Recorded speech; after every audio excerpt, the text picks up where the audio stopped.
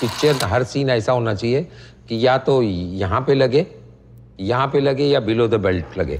Hi there, I am Pratikshya Mishra and you're listening to Do I Like It, a Quint production where we review anything and everything under the sun. Thank you for listening and coming back here, and in this episode I will tell you if I liked Cinema Marte Dum Tak from Amazon Prime Video.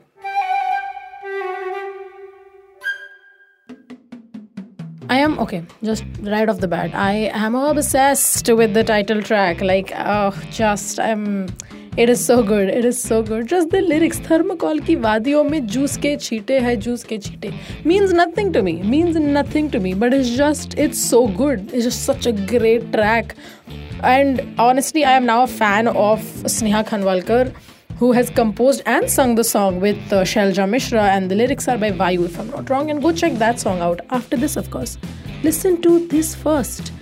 What is Cinema Marte Dum Tak? Cinema Marte Dum Tak essentially is an homage, maybe, an ode, if you will, to the time in Indian cinema when there was a parallel line running niche of films that we call B-grade or C-grade films, right? There is the mainstream cinema, and then there's the films that, people used to call B-grade or C-grade, like, oh, ye to aisi film hai, waisi film hai. The documentary follows 4 directors who used to make these Hindi movies that, were kind of pushed aside by saying, oh, it's sleazy or it's low-budget films that were amazingly, hugely popular during the 1990s, and I think till the 2000s, they're hugely popular. In the docu-series, we see 4 directors of that time: Kishan Shah, Dilip Gulati, Vinod Talwar, and my favorite of the entire documentary, J Neelam, who are allowed to who are asked to make another film in their styles. I know we understand the way these films were made, and they were made in low budgets, okay, don't get me wrong, they were made in very low budgets. They talk about how sometimes films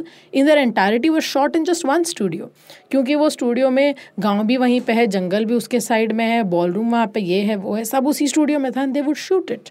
And now the thing is, we see these directors essentially in now their homes, in their domestic settings. This series has been created by Vasan Bala, who personally is one of my favorite filmmakers because of his understanding of pulp cinema. I feel like the films they're talking about in Cinema Marte Dum Tak are more camp than they are pulp, but I do think that Vasan Bala's vision is important for this, of any of this to have worked properly. Amongst all of this, let's talk about why these movies were working and the issue with them, okay? These films worked on not one major factor, but a few major factors. One of it was the age-old adage of sex sells. And it does. Honestly, look at advertisements around you. Look at what people like to consume on the internet, if you will. Look at trending reels and stuff like that. You'll see that the problem with the way films were made back then was who had the agency of doing this selling. A lot of the films would use things like sexual assault and then women rising from the phoenix, like as a phoenix from these ashes and going out for revenge as their plots. And this was a very common plot at that time. Like it's not कि एक ऐसी movie है जो बन गई. It's a very common plot for a woman to be there and something horrific would happen to her and then she would embark on revenge. Now in 2023, I was going to say 2022, I fully forgot that a year has passed. But yeah, now in 2023, we do realize that in essence, some of these tropes can be a little exploitative. It is also painful to watch. It's triggering, of course, to survivors. A lot is wrong with it, right? But another thing to remember is that this wasn't just a trait of what we call the B-grade cinema. These are also tropes that were used in mainstream cinema. So I think what Cinema Marte Dum Tak is trying to do is to address the fact that these films were way more harshly critiqued than other films that were doing the same thing because they came from, like an outer circle. क्या कहते हैं, ऐसा mainstream था और बाहर ऐसी फिल्में थी. And maybe that's why the perception that these films had was perhaps worse than our mainstream cinema, even though both used many of the other's tropes, right? Cinema Marte Dum Tak has a lot of interviews from these 4 filmmakers, essentially. We know Kanti Shah. Kanti Shah is Kishan Shah's brother, and he has made things like Loha and Gunda, which were widely popular in their time. And there are also other celebrities that are I was going to say interrogated. I was just saying nobody's being interrogated in this. They're interviewed. Raza Murad is there. Harish Patel is there. But out of all of this, my favorite person is J Neelam. Just the idea of her sitting on her divan and the beanbags and her yelling at people and the respect that she has in her community. Everyone calls her Didi. It's mesmerizing to watch. It's mesmerizing to watch this woman who was one of the very few female directors in the space of the B-grade films or the C-grade films. And she made it. She made amazing cinema and she didn't even want to be a director in the first place.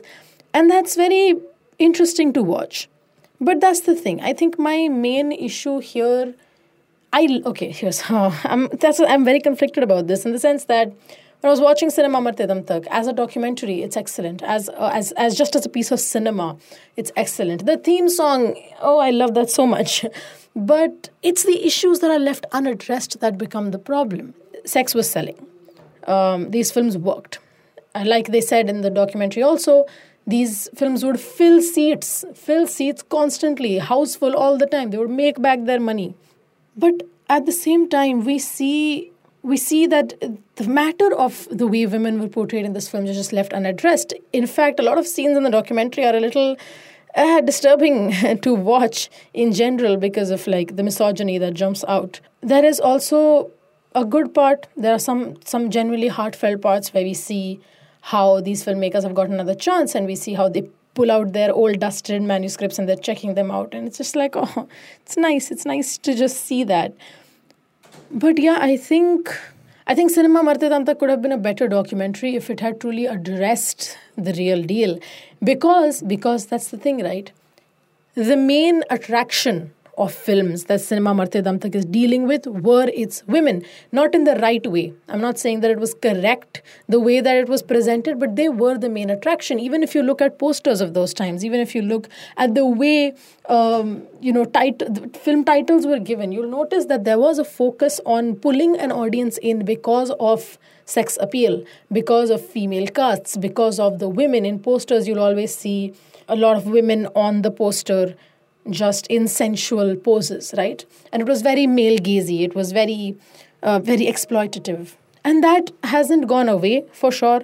But again, right, there's room for criticism. And that criticism is not happening.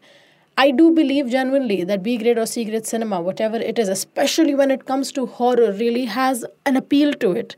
Ramsey Brothers' films were amazing. The camp of it all is excellent. I don't think you can truly understand the effect of Indian horror without watching Ramsey Brothers. It's impossible to understand the history of Indian horror without watching Ramsey Brothers.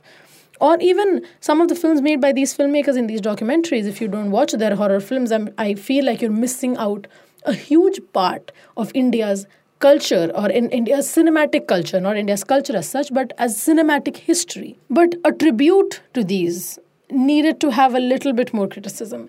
But right, that's the thing. If you're going to make a tribute to that kind of cinema, you have to have the confidence in its cinema also. You'll have to have the confidence to kind of be like, yes, this was an era that needs to maybe be remembered, but we also need to critique it. We also need to have that kind of lens in the cinema that we're making. And I think that's my biggest problem with Cinema Marte Dum Tak. Do I like it? Back to the age-old question, do I like it? I'm a little conflicted, yes, because as a documentary, I really enjoy it. As a subject matter, it's great. I found out things that I perhaps didn't know about a lot.